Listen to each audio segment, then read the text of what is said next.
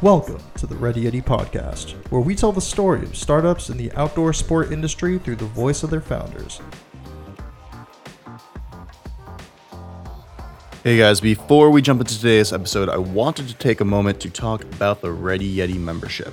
We've grown to have thousands of products from some amazing up-and-coming brands. Anything from skis and snowboards, jackets, hiking boots, even supplements and snack bars. It's an incredible way to save a ton on gear with discounts of up to 50% off.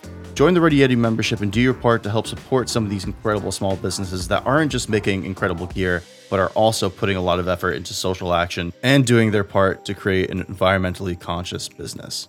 Join today at www.readyyeti.com/members and start supporting these amazing startups and saving a ton on gear. This week's podcast is sponsored by Hiker Hunger Outfitters. Hiker Hunger Outfitters is a company founded by hikers who take pride in creating outdoor gear made for movement. With over 80,000 happy customers, their products are designed with you in mind, and they truly care about your experience with their company. Whether you're a hiker, camper, walker, explorer, or weekend adventurer, their products are made for all types of people that care about getting fresh air and staying active. Their most popular products are the two models of trekking poles: carbon fiber for those looking for a lightweight option, and aluminum for tougher terrain. Check out either of these models if you've been in the market for walking sticks. Just read the reviews to get an idea of the benefit they provide and how they've impacted the customers in a positive way. Hiker Hunger Outfitters is all about community and offering high-quality products that are accessible and useful to anyone looking to continue exploring, no matter what age or how active you are. Visit hikerhungeroutfitters.com to see all of their products or call 877-700-7227 to speak with Cindy, their go-to customer service rock star. You could even text Emily, who happens to be one of the co-founders, at 413-627-1004. She's one of the friendliest people you'll talk to, and she loves meeting new people. As an added bonus, Hiker Hunger Outfitters is offering a discount for first-time buyers. At checkout, just type in the code NEWGEAR15 and you'll get 15% off your purchase. What is going on, Ready Yeti Podcast listeners? Josh Salvo here, your host. On today's episode, I'm sitting down with one of the co-founders of Montum, Joseph. Joseph, you're going to have to say your last name because I was going to say it and then I know I was going to butcher it. So I will let you tell our audience how to pronounce your last name. All right. My last name is Italian, so this is not uncommon. It's Passalacqua. Passalacqua, perfect. All right, and I'm Italian. I feel ashamed that I couldn't pronounce that. Just in the moment, I felt the pressure. So for Montum, for the listener that may not be familiar with your business, how would you best describe it to somebody? Sure. So we're basically an outdoor retailer. We design our own outdoor gear. We basically look at kind of what the market's missing and what we want, and then we make our own gear. We basically make gear that we want to use, is the best way to put it, and we try and charge as little as we can so that we can keep on making it and getting into as many people's hands as possible. That's so interesting. So what's your background? How did you get into, what made you decide you wanted to start an outdoor company? Sure. So that's actually a really awesome question that kind of has two parts. So I grew up in New York, so really not many options to get outdoors. You kind of hit up the Appalachian Trail once every couple of months with your family, and that's it. So I had a passion for the outdoors, but couldn't really act on it as much growing up. I went into fitness. I got into like powerlifting and that whole kind of vibe. And so that's where I came from. And then I started to talk to Kevin. He was a friend of a friend. And Kevin's huge in outdoors. He was in California for a while, just literally hiking all the time on any free second he had. And then we got together and basically I got back into it. I started to hike a little bit more with him and go out as much as I could. And then that's kind of what brought us together and pushed us into this direction. That's really interesting. So you grew up in New York. Obviously, it's the concrete jungle. So it's, seeing grass and trees can be somewhat challenging. Although you grew up in Brooklyn, so there's a lot more of that. Exactly. That's fair. Yeah. Well, I like talking about New York because we're based in New York as well. And every time we interact with someone, whether it's a new subscriber or a new brand, they're always like, oh, where are you based? Salt Lake, Denver, Pacific Northwest. We're like, no, New York. And they're like, wait, what? Yeah. Yeah, we always get a double take with that. Every time people ask, for instance, where are you from, Joseph? Like, you have this outdoor company. You're trying to build this thing. Like, what's your experience? I'm like, oh, I'm just a kid from Canarsie. Like, I hiked to the Seaview Park and I walked by the water, maybe. So that's as far as I could get, without my parents taking me out. So I know. Yeah, it's so interesting how even in the city there is a drive to get outside, and there's actually a pretty big community of people who do like getting out of the city, going up to whether it's Bear Mountain or a little bit further to the Gunks for some climbing, or Vermont, New Hampshire, and Maine, discovering all those states have to offer. But I guess where I want to start here is, how would you best describe, like Montem, you guys make a lot of products, right? You make trekking poles, you make packs, you make hammocks, you make really a number of things. How would you best describe your differentiating factor from other brands in the outdoor space? Sure. So I feel like the best way to describe it without kind of blasting you with all these details is we took like everything that we loved about all of the major brands, and we took everything we hated and we changed it. So we kept what we loved, got rid of what we didn't like. And then what we did, and this is where it's different, is we made sure that the quality was identical to the ones that we loved. And we then said, let's charge as little as we can while still being able to continue producing it, get it into as many people's hands as possible, and just kind of push the outdoor field forward. We're not really in it to kind of steal this huge profit. We're in it to kind of just enable people. So that's kind of our big Montem mission. So you started with the trekking pole, right? And how did you develop it? Do you have any background in manufacturing? And what really, how did you set it apart from the other trekking poles out there? Sure. So what we did is, and I'll elaborate a little bit on what I said before, because it kind of falls into how we did design. So we basically thought of all the poles that we've used, like what do we love? And we kind of brought them all into my friend's apartment. We sat there and we used them over the course of a few weeks, and we said, okay, I love this about this one. I don't like this about it, though. I love this about this one, but this isn't on this one. And so we kind of tried to combine all the features that we loved and thought were just awesome, and take away what we didn't like or felt like maybe was unnecessary or drove the price up unnecessarily. And we combined those into what we would call our first kind of iteration of the product. And then we tested that. And then as we kept testing, we made more and more changes. And that's how we came about with our first ever product, which was the Ultra Strong trekking pole. That's one that kind of gained the traction, really pushed us between getting that into the Wirecutter and like GQ. So that was a big deal for us. So, okay, so you developed the product, right? It meets your requirements on standard and quality and price. Then how did you market it, being in New York, where you don't necessarily have like connections to like the outdoor community? Sure. So we were just honest. Like a lot of companies will kind of say that they're doing this or that, or we put this into this. I don't want to put any words in anyone's mouth, but everyone says kind of what they're doing and why they're doing it. And we didn't want to market it traditionally. We didn't want to say these are the best poles, buy them now.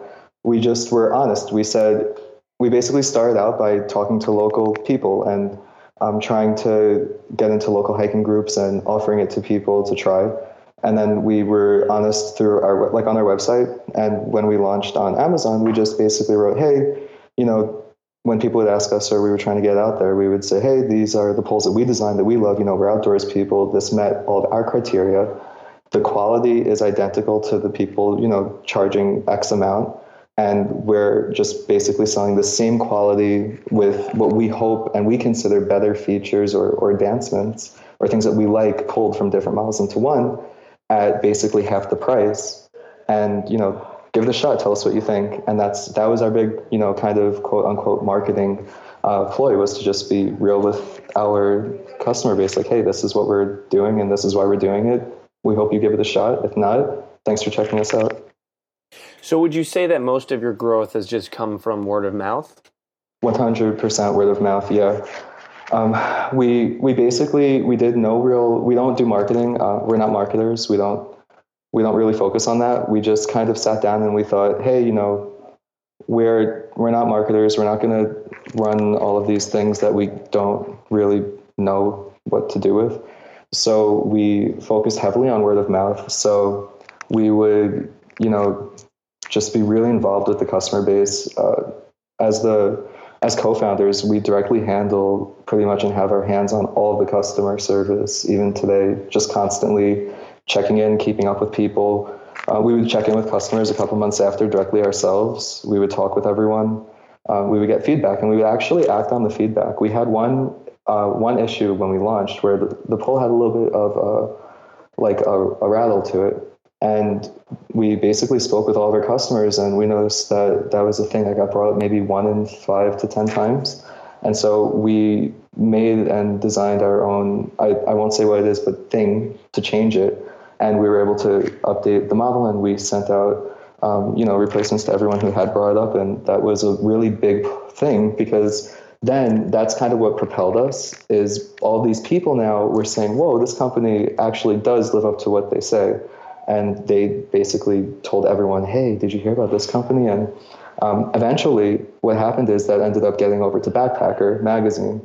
And that's how we kind of got our in. And they actually published us as a top affordable carbon model back in March, literally just due to the word of mouth kind of spreading over to them. Well, it really goes to show the power of building a quality product. Okay, so you started in 2016, you introduced the trekking pole, and then over time you slowly introduced new products. What would you say is your expertise? Did you have a lot of knowledge in like sourcing and manufacturing and quality control, or just sort of just figure all that stuff out as you went? We just figured that out as we went. We could have taken a really long time and kind of made excuses, but we realized the only way to learn is to do. So we did get lucky. We have a family friend who actually handles our manufacturing. And so we were able to, maintain a super strict quality control initially without knowing how, if that makes sense, because we were so close with them that it was just a natural quality control that now we know what to look for and now we know how to do it. But initially, when we didn't, we were lucky enough to have that relationship where it wasn't just, hey, how's production going? It was, how's your family? How's so-and-so? And, they would send us pictures from their wedding, and we got invited to their weddings and things like that. So that enabled us to have that initial quality control when we kind of dove right in. Yeah, it's interesting. It really goes to show how important good relationships are, and being able to have that trust and knowing that they're going to, do the best job. Because I've talked to so many founders who will source their product from China and from companies that they've never worked with before, and I've heard horror stories. It's like, yeah, it's rough. It is. The thing is, it's super difficult, and I can tell you right off the bat that I can empathize with them, because I can only imagine what it would be like without kind of having that initial boost in that relationship.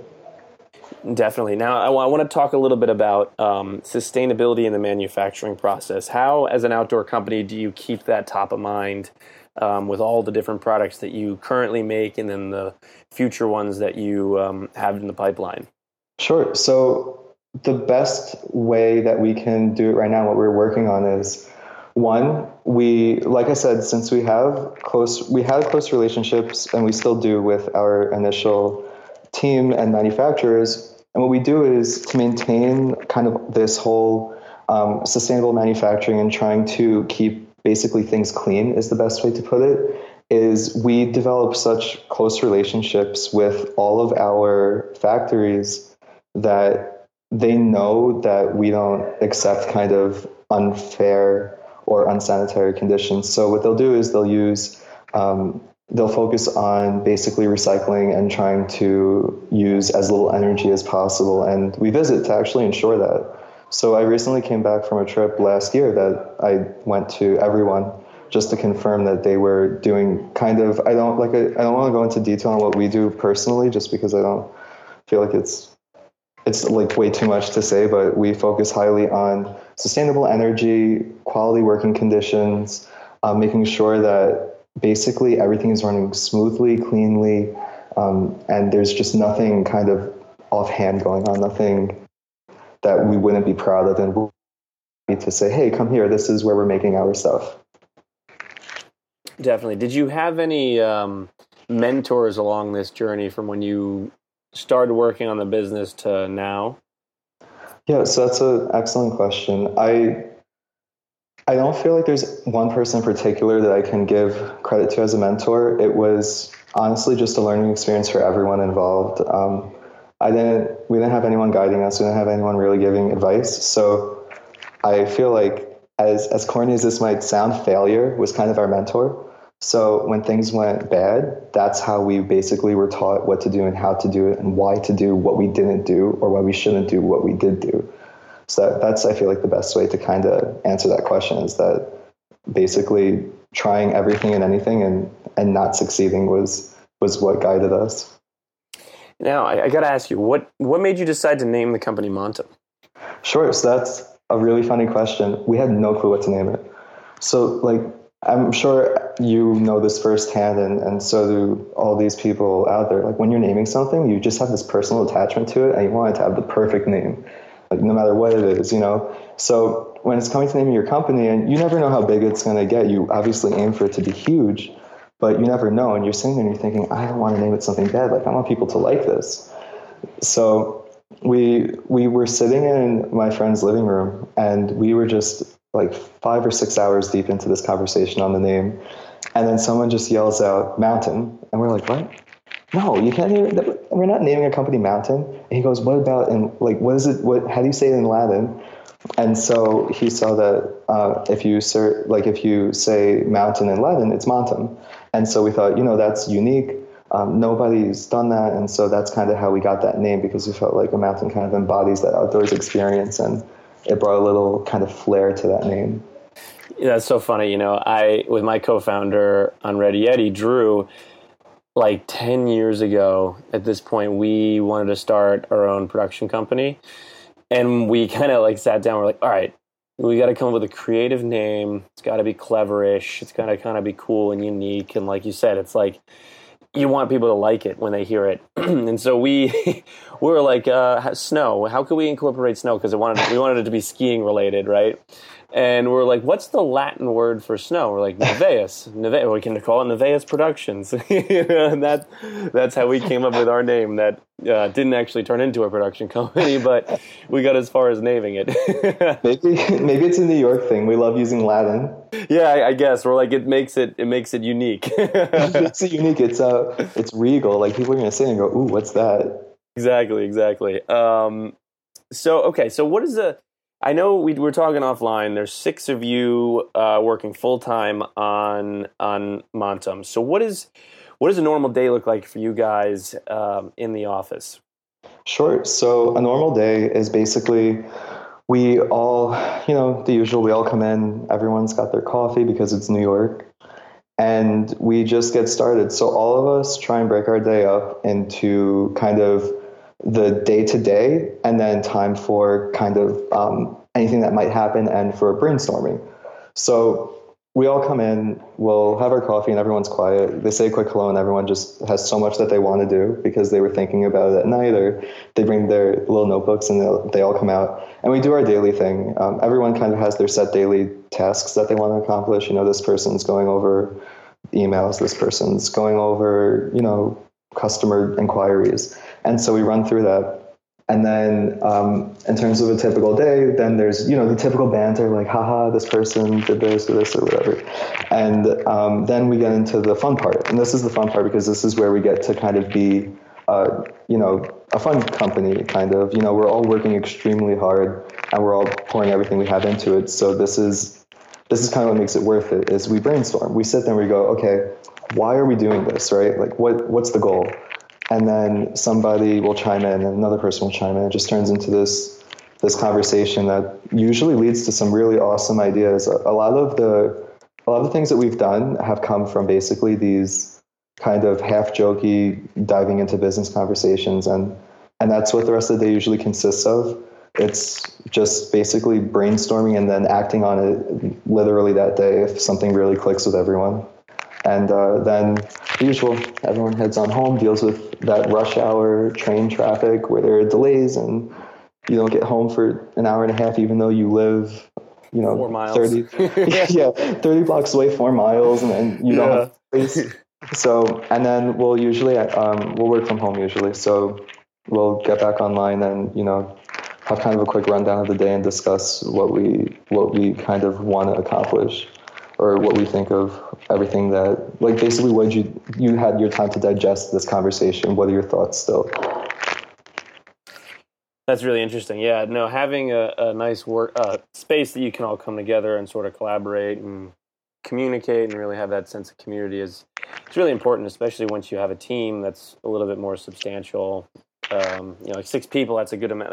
I feel like that's at that point where you're like, okay, like we need to start interacting on a more regular basis in person. Obviously makes it more genuine, but also like easier, right? Because like if you had a business where everyone was remote, it'd be just a little bit more difficult to have that sort of connection with each other outside of just the regular work that you guys are doing.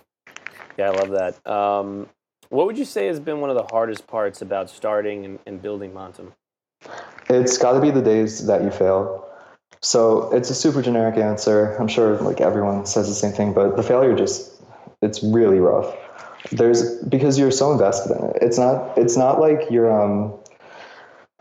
when I was in school, I would care if I got a bad grade, but it wouldn't really blow me out of the water because you're doing the work that someone else assigned you, kind of. But when everything is yours, like this is your idea, this is how you wanted to implement it, this was what you wanted to do, and it just doesn't work. That's probably the hardest part because it's a direct blow at you. You weren't good enough. And your idea didn't click and it wasn't good enough. And it's like, well, why are you here? You go through all these thoughts. Why am I here? Why did I do this? What did I do wrong? Why can't I get this right? And that can really mess with you for days and days until you figure out how to either get over it and move on or how to fix whatever it is you want to do and make it happen. Yeah, especially in the beginning, because there's a lot more failure up front just because you don't have a lot of the intricacies of your business figured out. And like obviously once you start to figure that stuff out, you start to mix the failure with successes, which help. Yeah, you start to have those little clicks where it goes well. But yeah, no, the beginning, like you said, if anything, then you can say the beginning is the hardest part too, because you're literally failing every day. The beginning, you don't know anything in the beginning. So like every idea you have, you're at like what, a 1 in 30 ideas are good in the beginning, if even. And then that one is kind of like, it's mediocre and it kind of clicks. And then you just hold on to, you're like, all right, fine, this is working. Let's just run with this and then, hope for the best. And that's definitely really difficult. Yeah, no, it really is. But once you do start to get those early successes, you're like, okay, all right, like I can do this. This is fine. You start to get that like rolling momentum where you gain confidence and you start to build off of that and you get experience. Yeah, no, I agree completely. So what would you say is your greatest fear and how do you manage that in regards to Montum? So that's a question that the answer evolves as time goes by. So when we first started, there's no fear in the beginning. Well, I'll rephrase that, right? Like there's this fear that it won't work, but it's not really a fear. It's this feeling of, I want to do this and I need to do this, but I understand this might not happen because there's no attachment. There's no like, you didn't accomplish anything yet. You just have an idea. And then once your idea is in play and things are growing, then your fear is, am I good enough? Can I continue to grow this? Am I going to succeed? And then right now, at this point, my biggest fear would be, what if this all goes away? And the thing is, it's not for you, it's for your team. Because now when you have a team, it's not just you, right? If I fail, that's on me. I'll bounce back, I'll figure it out. But now if I fail or I mislead us, then that's hurting how many families? And so that's the biggest fear at this point is that fear that something could happen or something might happen eventually. What if you make a bad decision or things don't work out and now your team and their families all don't have their company that they've been working on with you? Yeah, once paychecks are involved in people's livelihoods, you're just sort of like a little more nervous about taking risks. You are. It's true. When you first start, you just throw caution to the wind. Like, you're fearless. You have nothing to lose. You understand, hey, if this doesn't work, I lost my time and whatever I put into it, but I'm only hurting myself. But when you have paychecks and livelihoods and, families involved, then now every decision you make is much more complex. It's down to the smallest things, like things I never thought that I would think about. I'm sitting here going, all right, should we do this? Like, is this going to really work? Because if it doesn't, then what happens and this and that? And it's just a very complex situation, I would say. I'd say definitely that's my biggest fear at this point in Montum is making sure I make all the right decisions, that I don't basically hurt anyone. What would you say are some of the biggest mistakes you've made so far? Sure. So our biggest mistake by far, and everyone will agree with me, too many products at once. We made our checking polls clicked. We expanded that lineup. They were just clicking, like everyone was loving them. We were getting great reviews. And then we thought we could do no harm. And we were like, let's expand the lineup. Let's just launch a bunch of products and build it out. So whoever comes to Amazon or our website and loves the polls will, by association, really dig these other items. And what happened is I spent way too much time focusing on other items, not enough time focusing on the polls. I spent too much time launching all these items, but they were kind of like half launched. There was no, we weren't telling people we were launching them. Nobody knew these products were there. And then they just popped up on our website when we got them and we finally finished them. And then I would let them know, and we'd send, it didn't click with our base because we didn't do what we did with the polls. We didn't create that kind of experience. And so we launched way too many items at once, too many products, and basically lost track of what people did love, which was the polls, and really growing that. Yeah, no, it's interesting when you have that momentum. You're like, okay, all right, let's expand the line. And then you don't realize, okay, now we have to spend just as much time as we spend on these polls on the 4 different products that we've also added, but with the same amount of people, That's exactly, that's it. You sit there and you don't think about it because it's your first product, right? So it's just like everything is flying. Time is flying by. You're losing track of it. When in all reality, it took us almost a year for that to entirely click. And then we launched in 2016, and Backpacker magazine happened in March. So, you're talking what? I think we first really started to build this in January of 2016. And now you're talking March of 2018. So it took 2 years and change to finally kind of reach that pivot point where you're really kind of there with a product and you know that, okay, this made it, this is good. We know this is good. Even they're testing it and saying it's good. And we just didn't think about that. And so 2017 was just launching a ton of stuff without actually giving it the attention that we did the checking polls. What advice would you give to someone that wanted to start a business, whether it was in the outdoor space or really just a business in general? I would say just do it, which is super, again, generic, but it's really just do it. Everyone's so afraid of failing, but you have to fail. It's part of the process. Just fail, embrace failing. Everyone's so afraid because of their ego, perhaps, or nobody wants to fail. That's natural. It's human nature. But fail, embrace it, enjoy it. That's how you learn. When you're a kid, how many times did you fall when you were learning to walk? How many times did you burn your mouth on food? How many times did you cut yourself with a knife before you learned not to do it and how to walk and eat and all these things? You need to just do it, fail, and learn from that failure and grow from it. Yeah, that's really great advice. And obviously, you don't want to fail while taking incredibly large risks. Start small. Yeah, don't take out a 6-figure loan. Exactly. But fail on the small stuff, right? I have no clue how to code at all. When I say I don't know how to code, I mean I'm illiterate when it comes to CSS or HTML or anything. But I don't have anyone, so I could have spent money on bringing somebody in to code some stuff for me, or I was just let me figure this out. And let me tell you, when I went to test it, so put my HTML into a tester, it was disgusting. It looked like nothing. I had no clue what was going on, and everyone was just cracking up in the office, what is this? And this is a small scale example, but that's how you learn. So I just kept redoing it, and eventually I got it, and now I'm I'm still illiterate, but like I have a teeny bit where I can understand what's going on. I can do some basic HTML as needed. And it's, take those risks, right? Like don't go out there and say, I'm going to, I just listened to Joseph, I'm going to take out this huge loan and I'm going to just launch. Like, have a game plan. Don't haphazardly do stuff. Have a game plan, have an idea, act on it then. Do the due diligence, do the hard work, and then act on it. And if you fail, you fail. But you at least did everything the right way, and then you can see why you failed. Where do you see Montum in the next year, 5 years, 10 years down the road? Who knows? Hopefully, nice, huge company. We're helping a bunch of people get outdoors, making some awesome products, and providing a livelihood for as many people as possible. That's the goal.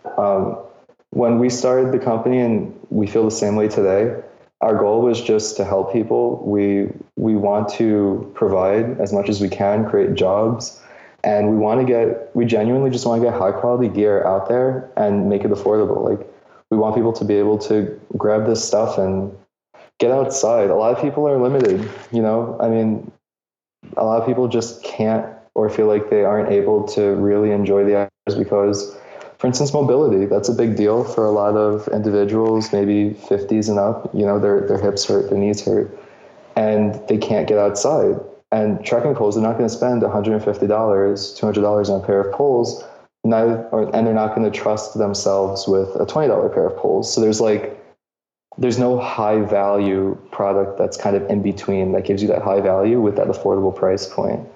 So we basically wanted to enable people to really kind of get what they need and get that same quality that's out there for a close price point to what they feel comfortable with, and just help them basically get outside. What's the best part about running Montum? Everything. It's a blast every day. I get to see basically all of my best friends. I get to do what I love, and I get to learn new stuff. That's the most awesome part. I have learned so much doing this, more than I think I learned in however long I spent getting an education. It's just learning new things. Like you put yourself out there and you learn new awesome things, and the thing is, you're not going to know to research these things and learn them because you have to experience the issue to learn it. So you get this kind of environment where your every day is a new challenge, and each new challenge you have to learn something new to tackle it, and that just gets added into your repertoire, and you just keep building and building and building, and you get stronger each and every day from that. I love it. I appreciate you for coming on the podcast, Joseph, and sharing your story and the story of Montum and all the things that you guys are building. And it's always nice to meet a fellow New Yorker starting an outdoor and building an outdoor business. And with that, if listeners want to keep tabs on everything that you guys have going on going forward, where's the best place for them to do that? Sure. So check us out. We're montumlife.com. Sign up. We send out emails on everything we're working on, and social media. Go to our Instagram. We keep up with that personally. I'm always checking that. We have a really awesome Facebook group called Hikers Network, and we're like all over that. Like, you're directly talking to us day in and day out. Basically, all of us love it. It's where we interact. It's basically a huge network for hikers to post their pictures, their stories. A lot of guys, like one guy just tackled, I think, a mountain in Iceland, and he did a live stream from the top. So it's just a cool That's awesome. place. Yeah. So it's called Hikers Network. And then, the usual, everyone has social media. We're Montum Outdoor Gear on Facebook and Twitter. Yeah, we'll link to all of that, including the Facebook group on the show notes. So if anyone wants to check that out, you can find the link there. And for anyone listening between the dates of June 5th and July 3rd, you can actually enter to win some gear from Montum along with a ton of other startups in the outdoor space. You can head over to Ready Yeti for your chance to win. And with that, Joseph, thanks again for taking the time to chat and share your story. Yeah, it was my pleasure, Josh. Thank you for having me. This was honestly a lot of fun. If you enjoyed today's podcast episode, then we would be incredibly appreciative if you could log on to iTunes and leave us a quick review. This really helps us get noticed by other podcast listeners like yourself. And if you know anyone that would benefit from this episode, then please share it along. Well, that wraps up this episode of the Ready Yeti Podcast. We'll catch you guys next week.